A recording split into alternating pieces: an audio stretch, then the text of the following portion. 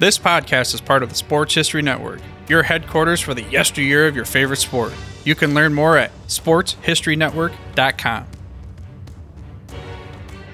Every year about this time, that's from 1934 through 1976, an enormous football extravaganza took place each summer that captured the interest of football fans across the country. It was the annual College Football All-Star Game, which pitted the defending NFL champions against a team of recently graduated collegiate players who were selected by a nationwide vote of the fans. Before the creation of the Super Bowl, this game was indeed the big one on the football calendar, drawing over 100,000 fans and a huge television audience. Well, welcome. This is Joe Ziemba, and on this episode of When Football Was Football, we'll charge into the very beginnings of the College All-Star Game, including when it started and why it was developed. Of course, it became wildly successful, and we'll examine the reasons behind that as well.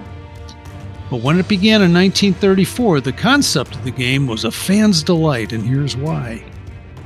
Ever since the National Football League was formed in 1920 as the American Professional Football Association, there was verbal sniping going back and forth between the professional interest and their collegiate counterparts. These discussions, mostly from college coaches, centered on both the value and the talent level in the professional ranks. Critics were quick to point out that the pros lacked that old college spirit, and there was no way for the pros to achieve the fitness level that was achieved by college players due to the daily practice sessions run by the latter. Pro football was feared was run by gangsters, crooks, and other unruly personnel who were only out to make a quick buck at the expense of the poor college graduates who were coerced into playing for pitiful wages on one of those undignified pro teams. Simply put, there was a general feeling that college football players should drop football forever when their team's schedule was completed during their senior year. As college graduates, therefore, they would have no difficulty in obtaining a respected employment position rather than pursuing rolling around in the mud, the blood, and the beer of professional football. Of course, there was no on-field competition between the two parties. After all, no one could ever expect a college team to lower itself and play a pro football team, even in an exhibition. Things were so bad that players who did dip their toes into the pro ranks often played under assumed names and concealed their identities long after they left college. Even referees were not immune. Conferences such as the Pacific Coast Conference and what we now know as the Big Ten prohibited their referees from officiating any professional games. Some schools, including the University of Chicago, vowed to revoke the letters of any former players who participated in a pro football game. Strange stuff, but true.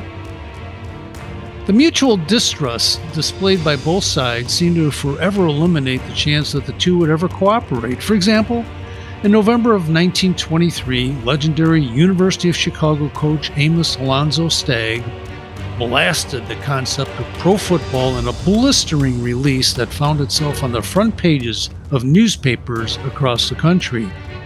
Stagg said in part, "To patronize Sunday professional football games is to cooperate with forces which are destructive of the finest elements of interscholastic and intercollegiate football."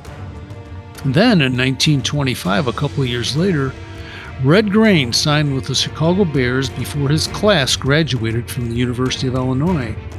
Although Illinois had completed its 1925 football schedule before Grange fled to the pros the day after his final game, this decision prompted another barrage of negative comments for the NFL. So, in July of 1934, it was somewhat of a surprise when the Chicago Tribune newspaper and its iconic sports editor, Arch Ward, announced the staging of the first All-Star Game to be played on August 31st, 1934. Arch Ward was an intriguing individual who likely thought of himself more as a promoter than an editor. After all, he developed the first Major League Baseball All-Star Game and helped create the Golden Gloves boxing tournament. Pulling off this first game on such a short time period would prove to be an audacious challenge for Arch Ward.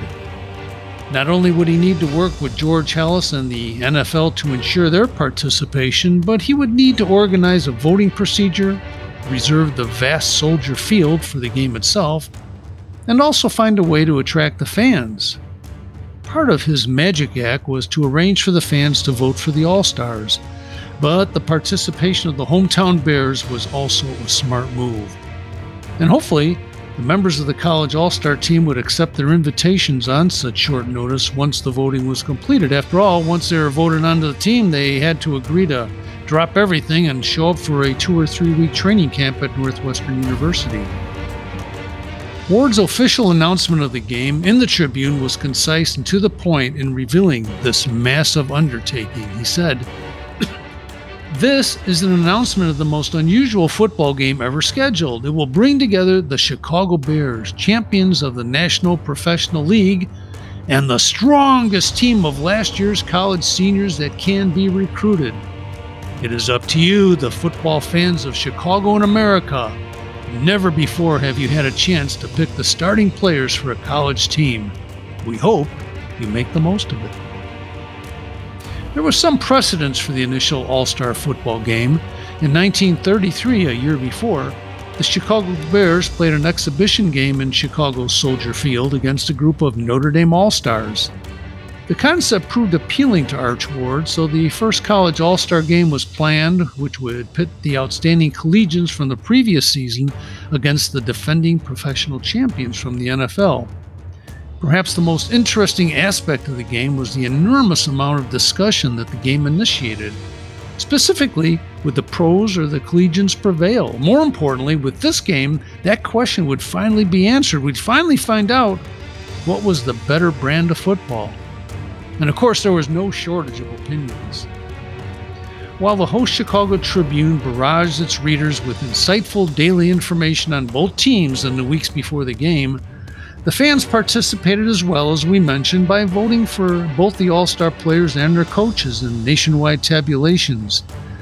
The game program for the 1934 game proclaimed that over 165,000 people had cast votes for the players. Tackle Ed Moose Krause of Notre Dame was the leading vote getter with over 65,000 votes, and he was named captain of the All-Stars. Arch Ward had put together a national network of newspapers to help with this effort, and the 2 top vote getters at each position were added to the roster, and about 10 others were included to ensure that enough reserves were on hand for the All-Stars.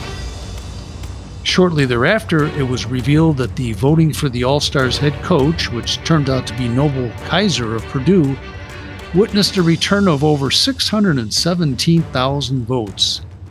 Of course, again, it did not hurt that the opponents of the All-Stars would be none other than the local Chicago Bears, the champions of the NFL in 1933. The other newspapers in Chicago were pretty quiet. While the Chicago Daily News was largely silent, which is quite understandable in view of its competitors' huge commitment to the game, it did take the opportunity to comment on the one major rules change that could not be agreed upon by the coaches of the All-Stars and the Bears. At the collegiate level, the ball could not be passed unless the thrower was at least 5 yards behind the line of scrimmage. The pros had dumped that rule a year earlier, allowing a pass to be thrown from anywhere behind the line. It really opened up the game, and many people felt it made pro football much more exciting. But the All-Star coaches could not or would not agree to apply that rule to this game. As the Daily News commented, the pros have been forced to remodel their attack, but still should carry too many guns for the All-Stars. Others were not so sure about that prognosis. George Halas, the owner of the Bears, reminded fans that the All-Star coaches would have their pick of the finest players in the entire country, while the pros, Halas said, "We have 7 or 8 other clubs trying to grab off the best of the college players for professional football." Hall of Famer Link Lyman of the Bears added, "These All-Stars are going to be tough, plenty tough, make no mistake about that.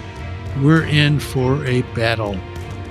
But no matter what your opinion, the excitement was present as game day approached. Even referee James Masker noted, saying, "We officials knew that no championship game ever had aroused a greater desire to win than had this All-American and Bears battle." On the night of the game, Arch Ward treated the attendees to a special light show while introducing the college players, and then the two squads settled down for what would be a hard-hitting but rather boring scoreless tie. The Bears and the All-Stars managed just 9 first downs between them, and only 4 passes were completed.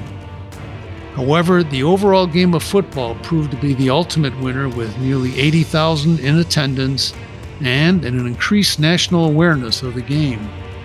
So, for over 40 more years, this annual event drew huge crowds and traditionally kicked off the ensuing football season. While this game certainly eased the tensions between the power brokers of college and professional football, and was a major contributor to local charities, it forced pro teams to open training camp without several key rookies who were members of the All-Star team. They would be forced to wait until the players completed their All-Star commitments, which, in the very early days, involved more than one All-Star extravaganza. Yet the first All-Star game did not really decide anything with a scoreless tie, except that good football was played at both levels. Later in 1934, another prospectus emerged when there was talk of the Bears playing the University of Minnesota, the collegiate frontrunners. The battle of words continued as the idea was tossed around. Minnesota fullback Stan Koska said, "We'd take them all right. We are better organized and play as a team. They don't." Noble Kaiser, the inaugural All-Star coach, stated, "Pro players are inclined to loaf." To which former Chicago Cardinals coach Fred Gillies remarked, "A college player doesn't realize how little he knows until he tries to play pro ball. The great experience and knowledge of the Bears would enable them to win." And finally, Star Bears halfback Beatty Feathers added, "We'd wear them down and beat them." Again, nothing was decided. There was finally some retribution for the pros in the 1935 All-Star game when the Chicago Bears played again and edged the Collegians by a score of 5-0.